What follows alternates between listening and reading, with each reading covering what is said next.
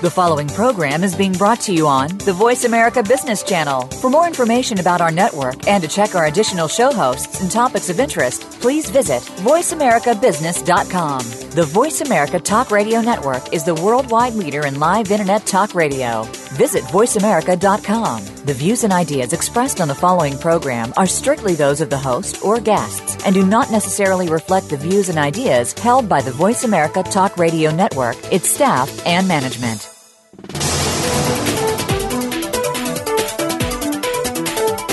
Each business is unique and operated individually of others in the same industry. What they have in common is the potential path to success. Welcome to The Second Stage with your hosts, Jeffrey Cadlick and Brendan Anderson. In today's program, we'll address the obstacles that many businesses find on that path to success and discuss what entrepreneurs and their businesses are doing to stay ahead of the curve. Now, here is Brendan Anderson and Jeffrey Cadlick. Welcome, everybody, to The Second Stage. Jeff, been a cold couple weeks here in Cleveland, Ohio. Good thing we're not spending any time here. That it is cold, and what I always find interesting in some meteorologists is the sunnier it is, the colder it is. Yeah, and you know what though? I'll take the sun and the cold because the straight cold's not good. But the good thing, Jeff, is I was kind of pointing out is that we're traveling so much that it makes it seem like it's not as cold here in Cleveland. So, Brendan, what are your thoughts about the private equity industry and how hard it is today versus, let's say, 20 years ago, even 10 years ago? Well, I think it's a lot harder because I think it used to be 10, 15 plus years ago, money was differentiated people, and now it has very little to do with money. I mean, obviously, you got to have the money. It's a table stake, and it's getting harder and harder in the smaller world to raise the capital. But, I think it's a lot harder. Jeff, how would you answer that question? I would agree, and I would say there's just no more free gifts, low-hanging fruit out there. I mean, you got to grind, and one of the things we want to talk about in this first segment is give people a flavor as to what we do at Evolution, and you know as well as I that since the very beginning of the year, we've been traveling every Tuesday, Wednesday, Thursday to some part of the country in all time zones, exploring new opportunities, working with our existing partner companies, raising capital, and it is a continuous battle, and you got to be on your game at all times. It's hard. It's hard. I will say though, Jeff, that as we have found our values and our purpose, finding the right partners has gotten a whole lot easier. Our partner companies and identifying those people. I got to tell you, Barbara and I had the privilege to speak to two entrepreneurs last week, and one group, we'll say group of entrepreneurs, we got on the phone and they outlined what they had done to create their values, what they had done to create their purpose, what they had done to dig into the financials, and they could unbelievably, a very small company, sub $5-6 million in revenue, they could specifically speak to what they wanted to do in the future. It was, you literally hung up the phone and you said, "Wow, what a wonderful group you'd love to be part of." And then again, an equally energetic, well-intentioned entrepreneur that we spoke to last week. And as you know, we speak to multiple, but it was just funny because these were so close to each other. And then the next one was, he was energetic. He could tell where he wanted to go, but he couldn't explain how to get there. He couldn't describe his uniques. He couldn't describe the values or the purpose for the company, other than the fact that he thought he could do more volume and make more. And it just really separates. You wish that you could tape record those two and play them to entrepreneurs to have them hear the difference between the two. Yeah, I would say the thing that gets us excited is obviously somebody that has their data together. They know their value proposition and they have data points to support that value proposition, and they also have their financials together, which again collects that data. I think that is something that really sets these organizations apart. We do add value to that second entrepreneur that you mentioned that doesn't really have a path, but it's a lot harder because, as you and I have talked many times, someone that knows how to get there and can lay it out for you, those folks are so much easier to partner with than those where we really have to think and help them think through some of those details because we're kind of new to the industry. Well, and it's also, they're discovering those facts and details along, at the same time we are, and it's when you were both interpreting it, it just takes a lot longer and it's more costly. But again, Jeff, it is passion for the possibilities, and we feel like the 5 pillars kind of helps everybody. But from an entrepreneur perspective, if you understand the 5 pillars, and we're obviously more than happy to explain them to you. The farther you can get down that line on your own, the higher the value of the business, and quite frankly, the more interested parties that there are out there willing to talk to you. That's right. That's right. And before I go much further, Brendan, this is a very special show, and the reason is that the second stage has entered the Twitter sphere. Evolution has been on Twitter for a long time, almost as long as Twitter's been out there, which is at evolution_CP. And you can join today's discussion by using the hashtag pound the second stage, or I guess they call it hashtag. I'm a great Twitter universe guy. Where's Barb when you need her to introduce Twitter? You know what I mean? Yeah, I totally bombed that. I'm going to get a demerit, I'm sure, after the show. But it's hashtag the second stage, and it's the THE, and it's second, the number 2 ND stage. So hashtag the 2ND stage. And you can join the conversation. It'll be a lot of fun to have people participate on the show and speak with us and ask questions. And we can relay those questions to our guests. Which brings me to our guest last week.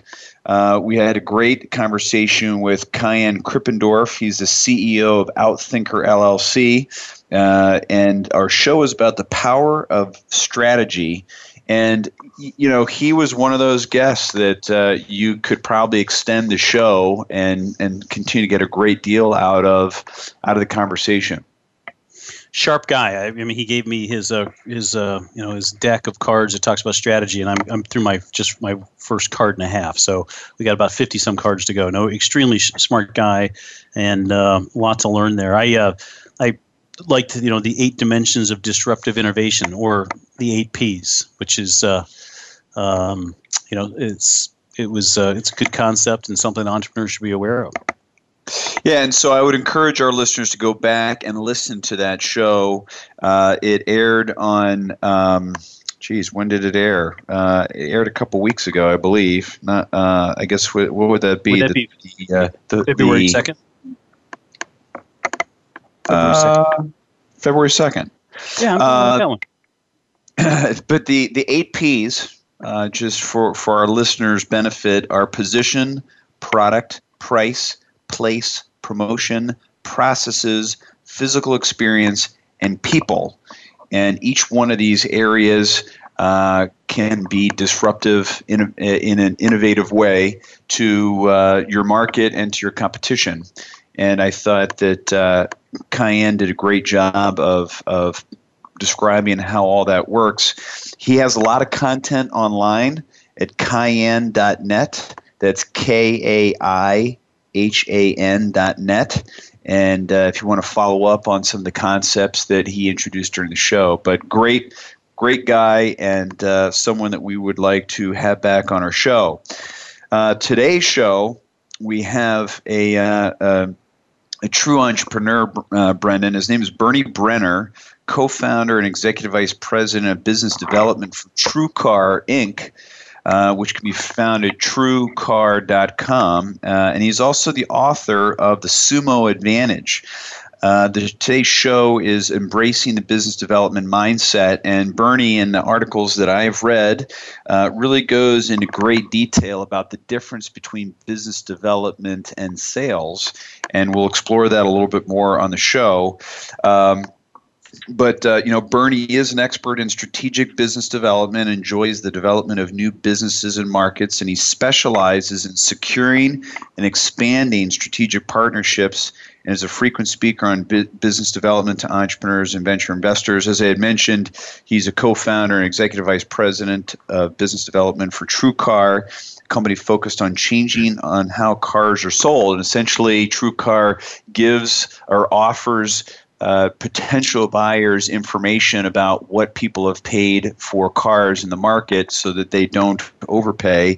And under Bernie's direction, TrueCar secured more than 100 business development deals or strategic partners, including USAA, American Express, Geico, Nationwide Insurance, Consumer Reports, and AAA, generating over $100 million in annual revenue. So anxious to talk more on air with Bernie about his experiences and how small entrepreneurs can take advantage of these strategic partnerships. And in fact, Bernie wrote a book called The Sumo Advantage, Leveraging Business Development to Team with Heavyweights and Grow in Any Economy. It was initially published a little over a year ago in January of 2014, and it's gotten great reviews. And we'll talk a little bit about more. Talk a little bit more about the Sumo Advantage when Bernie joins us on our show. And then, as I say every week, we want to remind everyone that each week we want to provide actionable advice and have you continue the dialogue through comments and questions on our blog at evolutioncp.com. We want to hear what works and what doesn't. We want to create a true community of entrepreneurs helping entrepreneurs. You can also email us at thesecondstage@evolutioncp.com. And as of today, you can also connect with the Second Stage via Twitter at evolution_CP and join the discussion by using hashtag THE second 2ND stage. So it's the second stage, but second is 2ND. Anyway, that is all, Brendan, for this first segment. I also want to thank our sponsors, McGladrey LLP. They're a leading provider of assurance, tax, and consulting services focused on small and mid-sized businesses nationwide with more than 6,700 people in 75 U.S. cities. And with that, we are going to take a quick break and be with back with our guest, Bernie Brenner, and talk a little bit more about business development mindset and hear about his book, The Sumo Advantage. Thanks for tuning in to The Second Stage.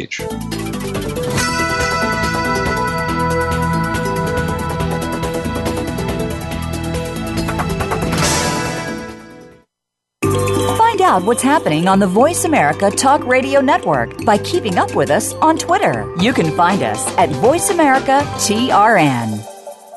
This is Davis Love III, Ryder Cup captain and Team McGladrey member. McGladrey is about building relationships. That's the kind of team I want to be a part of. A team that builds deep understanding of each client's vision and unique way of doing business. The same attributes I look for in the partners I choose. It's this understanding that enables you and me to make confident decisions. When you trust the advice you're getting, you know your next move is the right move. This is the power of being understood. This is McGladrey. Assurance, tax, consulting. In sales, are you a lion or a vulture? Lions don't wait. They just go for it. Vultures hang around until the lions are finished and just pick up the scraps. How can you set yourself apart as a lion? Join the other aspiring sales lions and listen to Forget Patience, Let's Sell Something with host Ty Maynard. You'll learn the tips and strategies of top sales professionals. You'll gain more clients at a faster rate and at higher margins. If you're a sales professional, business owner, or executive, listen in every Thursday at 8 p.m. Eastern, 5 Pacific on the Voice America Business Channel. Your favorite Voice America Talk Radio Network shows and hosts are in your car, outdoors, and wherever you need them to be. Listen anywhere. Get our mobile app for iPhone, BlackBerry, or Android at the Apple iTunes App Store, BlackBerry App World, or Android Market.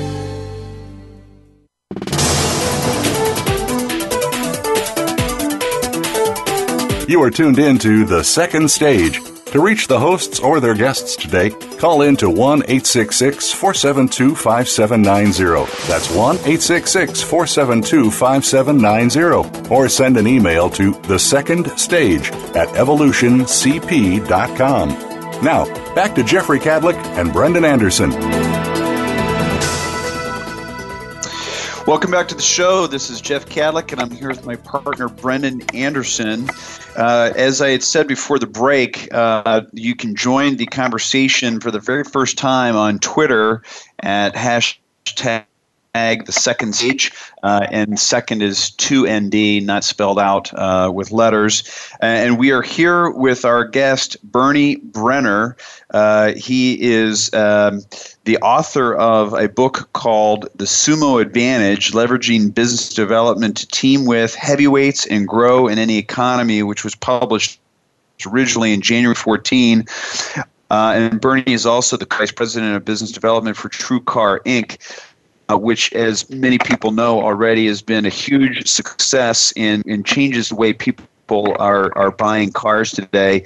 And the business development and strategic partnerships that Bernie negotiated for TrueCar have translated into sales of over $100 million. So we're lucky to have him on the show. Welcome to the show, Bernie.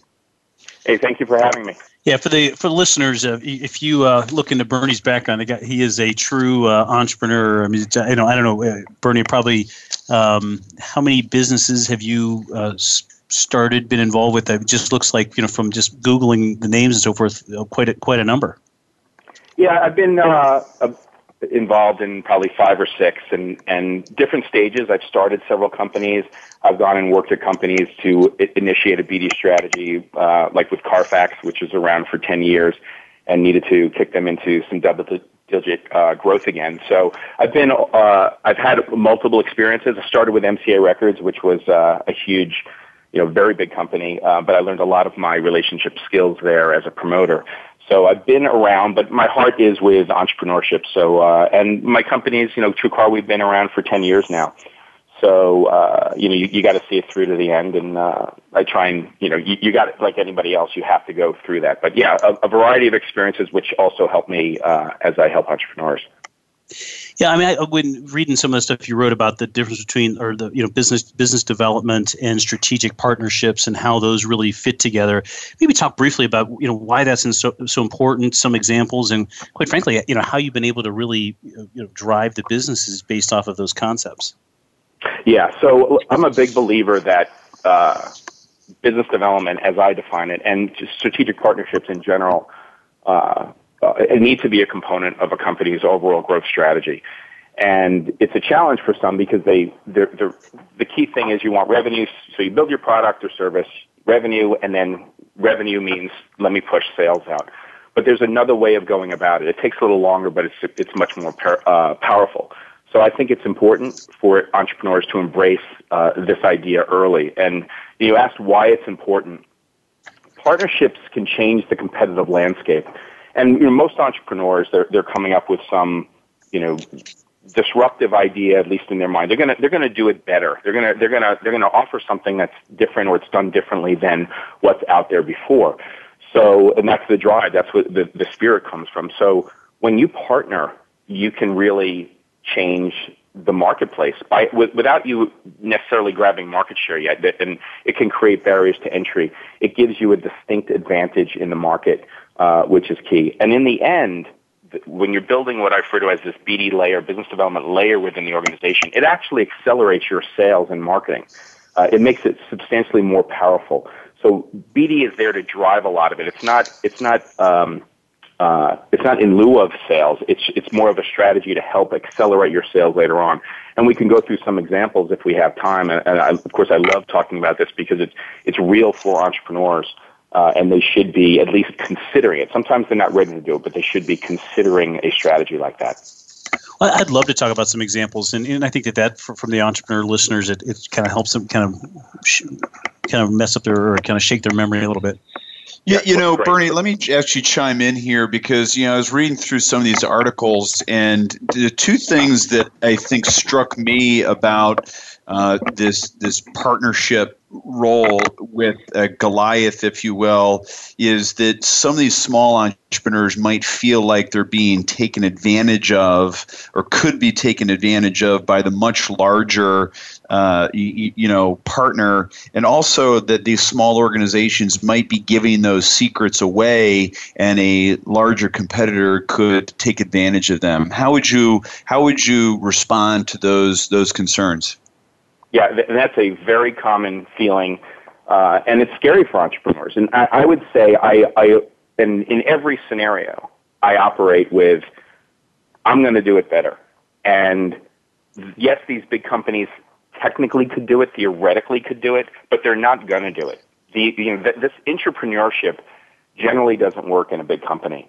And this is why you see large companies buying small companies or smaller companies all the time. I mean, we're building these companies as entrepreneurs, and certainly if you're venture-backed, you need to look at what is the exit. Venture-backed companies are not building lifestyle businesses.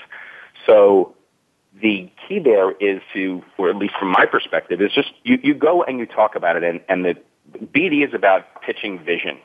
And with that conviction, you're basically saying, look, this is happening. Here's why I'm capable of doing this and why my team and my money and everything else is there. And this train is cranking. This train is going down the road, and you're on the station. Do you want to be on the station or do you want to be on the train?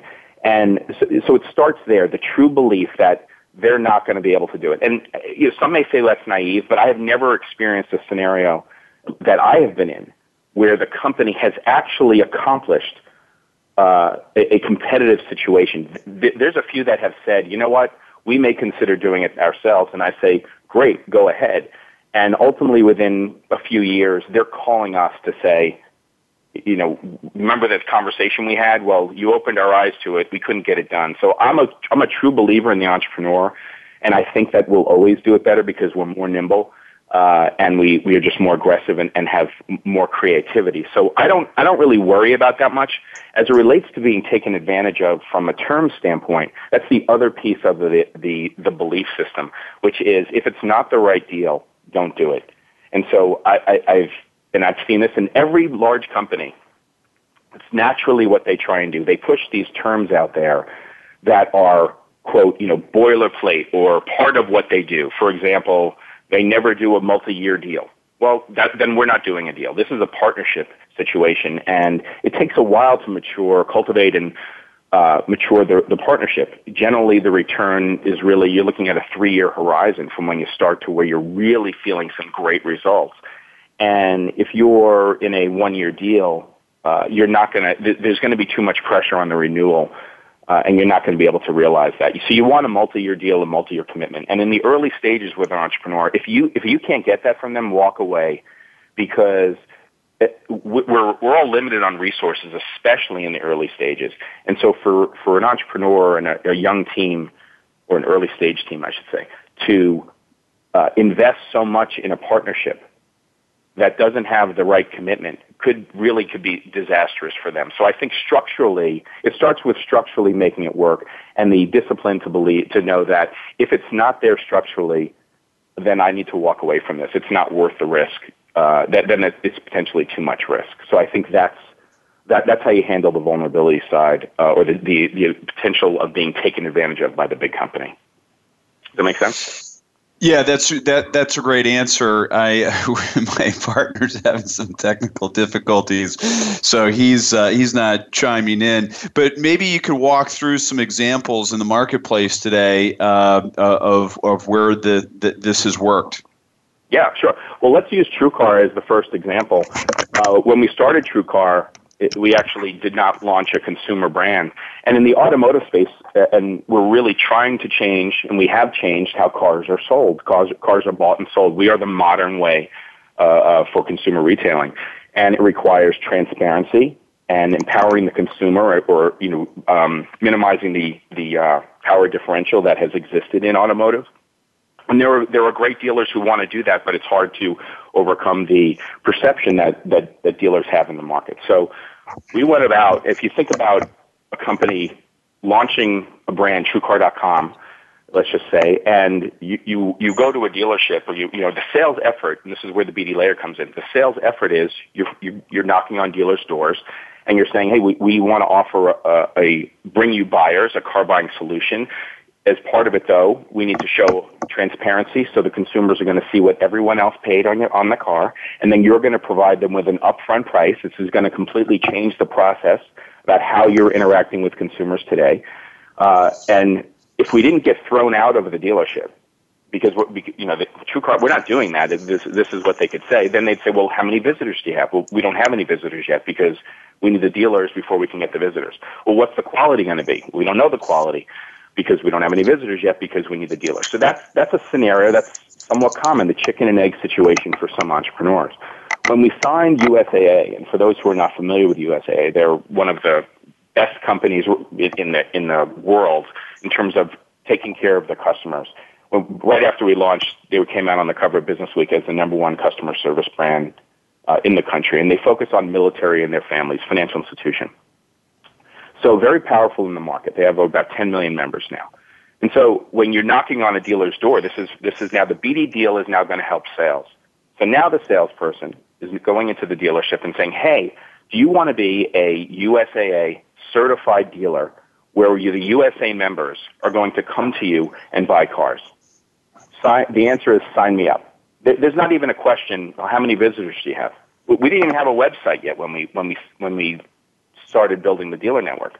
We were building that at the same time. But because we secured the partnership with USAA, it completely changed the dynamic of how we now are acquiring or selling to our, in this case, to the dealerships. And we had to deal with marketing and getting the USA members in and building that relationship there. But the point is, this was the only way we could have launched. We could not have launched without the power like that. So that's an example of that deal completely changed the strategy for how we would go to market or how someone else would go to market if they decided they just wanted to launch a website. Hey, Bernie, I'm sure that... Yeah. I'm sorry. I'm sure this is Brendan. I'm sure entrepreneurs are sitting out there saying, "How did you get USAA without a website? I mean, was it calling and convincing them of your value proposition, or maybe walk us through that mindset or that process?" Sure. Well, so it was a very hard deal to get, as you can imagine. We were the first non-AAA rated company to ever do a deal with USAA in its 80-year history. And so it was a very complicated, very difficult deal to get. And actually the story around it is it started with an RFP for technology. They wanted what's referred to as a configurator. It sort of really doesn't matter what the functionality is. But the key there was they were looking at, well, can we provide our customers with a way that they can select their vehicle? Select the vehicle, just how would they configure it? Had nothing else other than the data around this car comes with leather seats and whatever. And they already had some functionality around that, and they were probably paying somewhere between $150,000 and $250,000 a year for the license for that software. So they put an RFP out to see if there are others who can provide that software. So we responded not with a technology solution, but with a service capability that USAA, from a vision standpoint, could buy into. It would be incredible for their members. It would be incredible for their brand. It would help them facilitate more loans. And it was no longer about the technology. And when you're focusing that way, and now you assume everyone else who's responding to an RFP is responding literally to, here are the data sets, here's the API capabilities, and this is the fee, $250,000. And we come in, and they can have all of that, and it's completely free. So it already disrupts the mindset of everyone who is assessing the opportunity within USAA. And then it forces the conversation. And when you get the conversation, which took a long time to get, I had to go through probably 4 different departments from the RFP in the tech world to the actual business owners in the banking world to finally get there. And again, you're always pitching this vision of what could be. But I'm pitching a value prop that no other company who's in the mix is offering. And so that's great. Through a series of meetings, we got them. Now the other aspect is when you asked, well, how did you do it without a website? It was this team that we assembled, this founding group of us. We've been trying to innovate in the automotive space for 20 years. So we had a lot of expertise, and we had a lot of money behind us at the same time. Before we went public in May, and before that, we had raised $200 million before the IPO. So it's all so that helps. Just $200 million. Yeah, but look, it doesn't start with 200 out of the gate. At the time when we did USA, we probably raised it might have been $8 million, which is a lot of money, especially 10 years ago. But we had the resumes in a sense to be able to, and the expertise to gain that, and they saw the vision. The investors saw the opportunity. So yeah, and I just wanted to stress though, for everyone listening out there, I've also been in a scenario where I've done deals with massive companies, big companies, specifically Symantec, which runs antivirus and security software, and a company called Aon Warranty Group, again, multi-billion-dollar companies, and I didn't have any funding at all. So I don't want anybody to think that you have to have the major cash in the bank and millions of dollars in fundraising in order to get these to work. I have done it where I've had no money. I've done it where the company's been around for 10 years and we had to kickstart a whole variety of things, and then, of course, a well-funded startup. So it works in every scenario. And I know that when I speak often at some of these events, I'll get the question, well, what if you don't have millions? And you don't have to. It's more about a mindset and a process in order to execute this strategy. It's not necessarily you have to have money in the bank. And with that, we are going to take a quick break and be with back with our guest, Bernie Brenner, and talk a little bit more about his book, The Sumo Advantage. Thanks for tuning in to The Second Stage.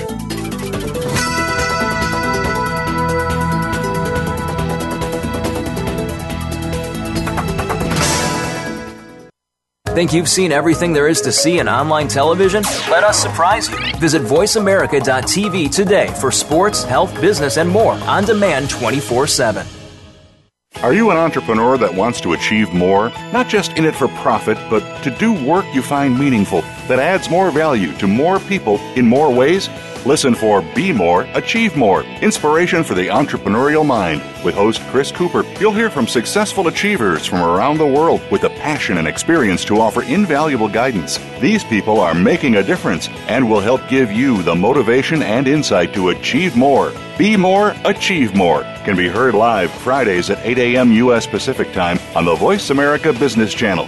This is Davis Love III, Ryder Cup captain and Team McGladrey member. McGladrey is about building relationships. That's the kind of team I want to be a part of. A team that builds deep understanding of each client's vision and unique way of doing business. The same attributes I look for in the partners I choose. It's this understanding that enables you and me to make confident decisions. When you trust the advice you're getting, you know your next move is the right move. This is the power of being understood. This is McGladrey. Assurance Tax Consulting. The latest business information is made simple with the Voice America Business Network. The professionals in the business world bring you live talk radio shows featuring an array of business topics, strategies for building wealth, sales and marketing, stock trading, investing, and business technology.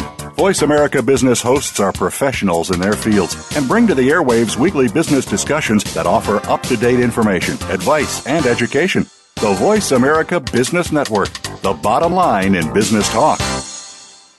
Are you feeling slammed and suckered in today's stock market? If so, then you need to tune in to Profitable Investing with Jordan Kimmel.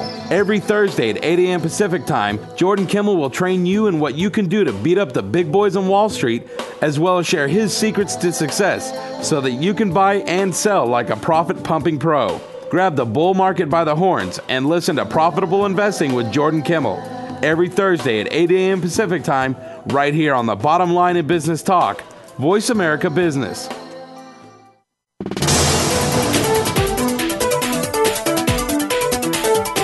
You are tuned in to The Second Stage. To reach the hosts or their guests today, call in to 1-866-472-5790. That's 1-866-472-5790. Or send an email to thesecondstage@evolutioncp.com. Now, back to Jeffrey Cadlick and Brendan Anderson. Welcome back to the show, The Second Stage. I want to apologize for all the technical difficulties we're apparently having. Everything sounds great to me, but apparently it doesn't to our listeners. We're back here embracing the business development mindset with our guest, Bernie Brenner, co-founder and executive vice president of business development at TrueCar Inc. and author of The Sumo Advantage. We want to bounce into some of the discussion between sales and business development and why this distinction is so important, Bernie. this is key to effectively executing on a BD strategy. And so look, the problem in the market is business development is a catch-all for a whole variety of things. Some thinks it's sales, some it's corp dev, it's legal, it could be marketing. So I think it's important to define it. And the reason to define it is so that you can act on it in a specific way, which I know then brings great results. So the way I define it is sales is about selling a product or a service, and that's normal. Everyone thinks about it that way. BD is about providing a vision, where you're going to go. And there's a big difference once you establish that BD is not sales, that then you can act on. And it includes these four distinctions. So when you buy into the premise that sales is about a vision, sales is about a product or service, and BD is about a vision, then these four distinctions play in, which is, number one, BD is very strategic in nature. There's really nothing strategic about sales. I mean, there's strategic selling, but the sale itself, is there something really strategic about that? I don't think so, or I haven't found it to be a super strategic situation. Where BD is all about strategy. It's about the two companies coming together and creating a bigger opportunity. So that's the first distinction. The second, which I think is really clear, is that there's no direct revenue in a BD deal. So if you think about sales, and in my book, I talk about, I try and boil everything down to paper cups, just to make it quite simple, and the idea that if you're selling paper cups, that's clearly a numbers game. You're figuring out how many paper cups you're going to sell in a month. And the definition of a sale is an exchange of assets, generally product or service, for money. And so that's sales, business development. Every deal that I've done, there's no money that changes hands. It's not about a transaction. The transaction does not govern the relationship. And that is very, very important to understand, because then you support the deal, support the relationship after the deal is done in a very, very different way.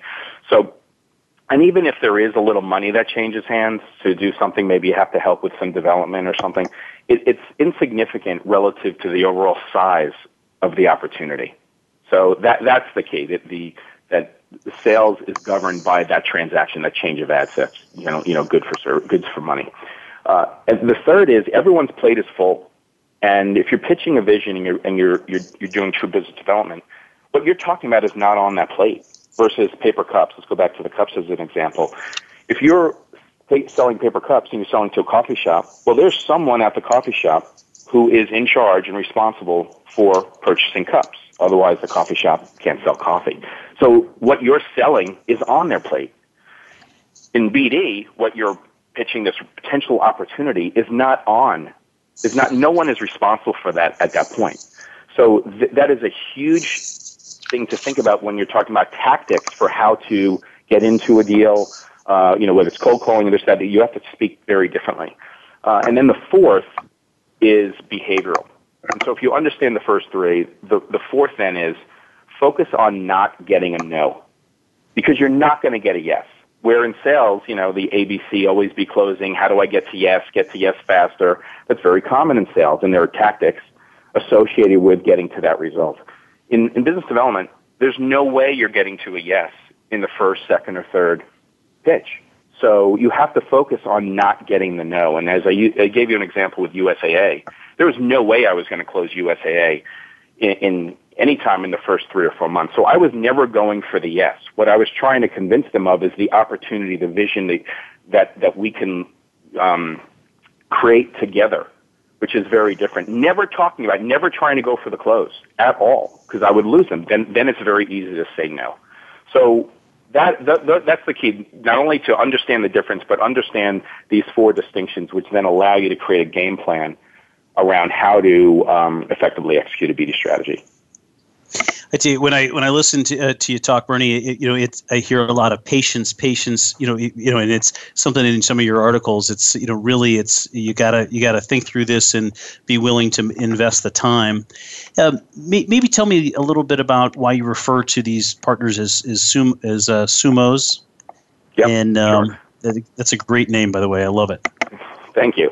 So first of all, I'm one, if you were to ask everyone in TrueCar, I am not a patient guy. But I understand the goal, and I want these deals. I mean, the best, I'll tell you what I love the most is I've been in a situation a couple of times where very big companies will just literally say to me, there is no way we're ever going to sign a deal. And just out of the gate, we'd love to, but the corporation could never embrace something like that. And in both cases where it's happened in a big way, within 3 months we're signing an agreement. So that's what gets me going, and I love that part of it. So you have to have the right amount of patience, but I'm not a patient guy, and so I do a lot of things through that process to create urgency, even though I understand it's going to take a lot of time. In terms of why I refer to a potential partner as a sumo, well, this gets back to one, I've always come from and speak and think about from the perspective of the entrepreneur, the smaller company, who wants to do a deal with a very large company. And so that's why they're the sumo, they're the big player. In typical environment, when it comes to sales opportunities, those opportunities are often referred to, let's go get the big whale, or they're the 800-pound gorilla in the space, and we want to land them. And so that's great, and those are really exciting and very helpful for a company. But there's a different dynamic there. If you look at a sumo, which I refer to as the partner, the sumo is a warrior. The sumo understands the rules of engagement, around the ring. The sumo understands how to adapt and how to think strategically and then tactically implement something. And that's what we want. The gorilla is completely reactive. So is the whale. And that's a typical sales environment. If I want my paper cups tomorrow, you're going to send me my paper cups tomorrow. And if I didn't get the cups, you're going to make good on it. And if I want more, I'm going to send you an order and you're going to respond to me. And they only care about them. And now they care about you, maybe, the company, as I hope you're doing well because we rely on you. But it is about them. And the sumo, I want entrepreneurs to leverage the assets of the sumo to compete in their own space, not in the sumo space, but basically we're a small entrepreneur, and if we're going up against an incumbent and you have the power of the sumo behind you and their warrior style and their assets that they bring to the market, that makes you that powerful. And that's why I like to think about them as a sumo that you're getting, not the gorilla or not the big whale, which are common references in the sales environment. All right. So now we've understand what we're kind of looking for. Maybe talk about the best way to identify those potential sumo partners. Yeah, and this is a challenge for most. But look, you get your team in a room, advisors if you're really small. However, whoever understands the marketplace, start thinking about your market. And there's a variety of ways you can go after, but I think the easiest way is to think about where you are most vulnerable as a company and as an early stage company. And if a competitor of yours were to partner with X, how would it hurt you? And you may not know X. You may have to think, okay, who could they partner with? What if they hooked up with this company or that company? Would that be a problem for us? And if it is, then you either need to go and partner with that company, or you need to be prepared that your competitor will partner with that company. It may never happen, but you need to anticipate that is going to happen, or assume it will, so that you can make sure that you are adjusting appropriately because you don't want to get blindsided. So I find that to be the best way when I'm communicating with entrepreneurs. They can clearly think about if their competitor did this, how would it hurt them, versus the blank slate of who could I possibly do a deal with. So I think thinking from the where you get hurt is probably the best way to assess who is in the position to partner with you. As you're sitting here talking, I'm trying to walk through our partner companies, and it is a fun exercise. It's pretty neat to do it. Maybe talk about at what stage somebody should start thinking about developing a BD effort and what they would need to do it. So I think that every stage of the company they should be thinking about it, but it requires a commitment. And I think the worst thing that can happen is a CEO, entrepreneur says, we should be partnering. And I've seen this. I'm also a partner at the Capital Factory here in Austin, which is really the hub of entrepreneurship. We have 50,000 square feet of space just packed with early stage entrepreneurs. And so I advise to a variety of them. And, some say that they want hey, I've read your book, Bernie, and we really want this, and we want you to be a mentor. And I start helping them, but they're really not ready. And the reason why is they don't want to commit that time and that patience. So it's fine to say you want a partnership strategy, but you really have to commit to it. And if you apply sales metrics to your BD person who's out there, which frankly in the early stages should really be the CEO, it's going to fail because you're not going to get the results early on. There's no ROI on a BD strategy in the first 6, 9, 12 months. It's just not going to happen.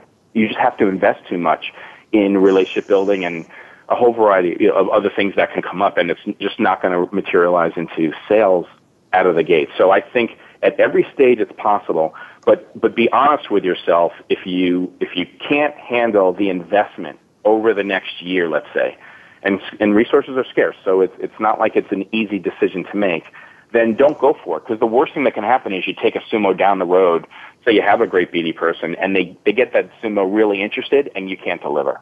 And that's a disaster. So don't go for it. But have it in the plan that maybe you do it in year 2 or year 3, whatever. So I believe everyone can handle it. It's a mental exercise and a cultural change that has to happen within the organization as well.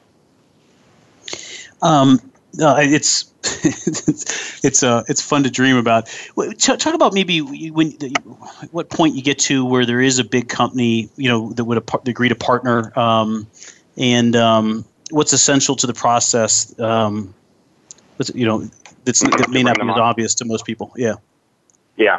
So going back to the 4 distinctions, the fourth is the behavioral change, which is the focus on not getting a no. And you really have to employ that. And so a salesperson generally, I'm not saying all salespeople can't do BD, and BD people can probably do sales, but it's not as exciting for them because you're either motivated by the quarter and your commissions, or you're motivated on a longer term situation. So you can't send a salesperson in who still has their quarterly number and their commissions they want to hit into a potential BD deal that's going to take a year to close, or 6 months or 9 months to close, and then still not have revenue after. Because remember, there's no money that changes hands when the deal's done. So I think once you start in the right situation, then as you're getting the Sumo's attention, there's a few key factors that keep them going. And again, it's focused on the not getting a no. And so for me, I like to maintain control throughout the process, in a process that you really don't have a lot of control over, because the big company is going to try and dictate a lot of things, and mostly they're so busy, everything, their plate is full, that their timeline is not the same. So my wife used to ask me, why are you always traveling to these companies? Why aren't they coming to you? And I would say, because I want to keep them on my timeline. And if I wait for them to come to me, they may never come. So if I'm going into town, I'm going to be there, and I'm saying I'm going to be there next month. Well, they're going to take a meeting with me next month because I am in town then, and I'm going to force that meeting. So that's one piece. The other piece is to not give them too much information. So through that process, very typical, our COO at TrueCar now, who used to be our head of sales, he goes into a meeting and he kills a tree in every meeting. He's printing out and he's handing everything over. I never do a printout. The reason why is I want everyone looking at me in the front of the room during a presentation, right? I want those, and if you ever do a handout, they're always jumping to the next 2, 3, 4 slides ahead. I can't stand that. I want to read them, and I want them to be connected to me as much as they can. And if they're not going to be connected, I know that person is potentially a problem, or let's just say not a supporter through the process, and I may need to put some more attention towards that one or someone else to deal with the negativity that may come from that individual. So always maintain control of the information. I never release the deck. So even after the presentation, I'll always get the question, hey, can you give us your PowerPoint? No, definitely not. And they're blown away. But I want to tell every entrepreneur out there, I have never lost a deal. I have never offended someone to the point where they won't take the next meeting because I didn't hand this out. It's a little bit of a scary thought. You're going to say no to them. They want your information. But the reason why they want your information, or the reason why you don't want to give them your information, is because you're completely relinquishing control of the process to them. So now that individual or individuals is going to take your info, and then they're going to have other meetings. And then they're going to use your info and present it to others. But there's no one that can present your opportunity better than you can. So why would you empower someone else to do it? That's my view. And so I never release the information. I never empower some other. And I'll say, listen, you want to have a meeting about this next week? I'll be here. Tomorrow, I'll stay late. I'll stay over. So I'm always there to solve their problem, meaning to support them in their process, but I'm not going to empower them to do it on my behalf. So that's a key thing too. That's actually some great advice and some scary advice, but sometimes you got to jump off the cliff and see what happens. Right. So one last question, and we are running out of time, but I think it's a great question. You talked a little bit about in some of your comments to the last question is, what terms do you look for in agreement with a Sumo? Yeah, so if once you get them to where it's ready for a yes, and there'll be an inflection point in that process where you can go for it, which is it usually comes to some point like, hey, what would a deal look like with us? Now you're starting to get to yes. Okay, so first thing is always do a term sheet. Never negotiate terms in a red line in agreements. So force a term sheet, and it doesn't have to be a legal document. I like to do it in an email with regular English versus if you get a lawyer involved, then Latin is going to show up somewhere in the document and it's going to throw everything off. So do not work with your attorney on your term sheet. So you set your terms there, and you're very upfront about it, and you're explaining to the person on the business side, and they're not on the legal team yet, about why you need certain terms. So multi-year agreement. And we talked about that earlier, where multi-year is very important in a partnership because it's very hard to establish success in the first year. Other piece of the puzzle, there has to be commitment from both sides. So if the entrepreneur, who's certainly very hungry and nimble and willing to do a lot, if you're getting no commitment from the other side, that's a problem. And you really have to force some aspect of commitment. Not everything. You're not going to get nirvana, and that's part of the relationship building after. But you need to get some commitment from them, whether it's marketing, exposure, depending on the dynamics of the deal. That has to be there. And then also it has to be a balanced deal. There should be no one party that has more leverage over the other. And I'll tell you why. I've been in many situations because the entrepreneur is sort of the subject matter expert relative to the Sumo in terms of what they're contemplating. And there are many times where I could have taken advantage, but if partnerships are about relationships, and if you're talking about a multi-year deal, then 8 months from now, when your partner understands that you sort of took advantage of them because they didn't know, you're going to reset the whole relationship again. You've lost whatever trust you've built, so it's just not worth it.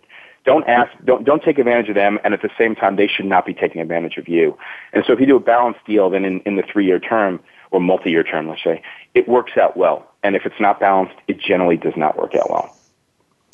Well, that's great advice, and we certainly look at that when we partner with our companies. We want to take care of them to build that trust, because if they find out we bamboozled them months after close, we're kind of in a bad spot. But Bernie, thank you so much for your insights, and I would encourage everybody to go out and buy the Sumo Advantage. It's a great book. I haven't made my way all the way through it, but a lot of what you're saying is really, really helpful, and I think would give a lot of our listeners the courage to pursue this kind of business development strategy with a larger joint venture partner. But thank you for being on the show, Bernie, and we will try to get you back to hear more about your success with your book and at TrueCar. Thank you very much, and would love to come back to second stage. Okay, take care. Thank you, Bernie. Bye. Jeff, I tell you what, man, I wrote down, it just brought back some wonderful thoughts as he's thinking about this, and we have a very short amount of time, but, they think about some of the massive successes. Well, I'll use the word bigger successes. Massive is probably an overstatement that only I can use, about, they really did involve, a strategic partner. You think about, and I don't, dying to use names, but the things I loved about what he said is patience. Don't stop pursuing this goal. Identify 2 or 3 or 4 sumos and kind of chase them all. The first sumo is the hardest. I grabbed a lot of these from some of the things we read beforehand. Business development is about working on the long-term vision and growth, not sales. And I got a lot of other things I could talk about, but I'm out of time, Jeff. You are out of time, and I agree with everything that you said, and I want to remind everybody that our guest name is Bernie Brenner, co-founder and executive vice president of business development at TrueCar and the author of the Sumo Advantage.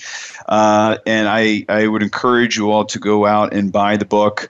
You can find it online, as you would expect. And again, if what Bernie's saying on this, the second stage, is any testament to what's in the balance of the book that I haven't read yet, it's worth buying. Anyway, thanks for tuning into the second stage, and hopefully you've gotten some actionable advice. And you can certainly continue to follow us on Twitter at #TheSecondStage. Dream big, passion for possibilities. Thanks for tuning in to Second Stage.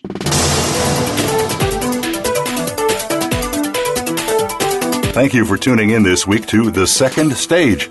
Please join Jeffrey Cadlick and Brendan Anderson again next Monday afternoon at 2 p.m. Pacific Time, 5 p.m. Eastern Time on the Voice America Business Channel. And have a successful week.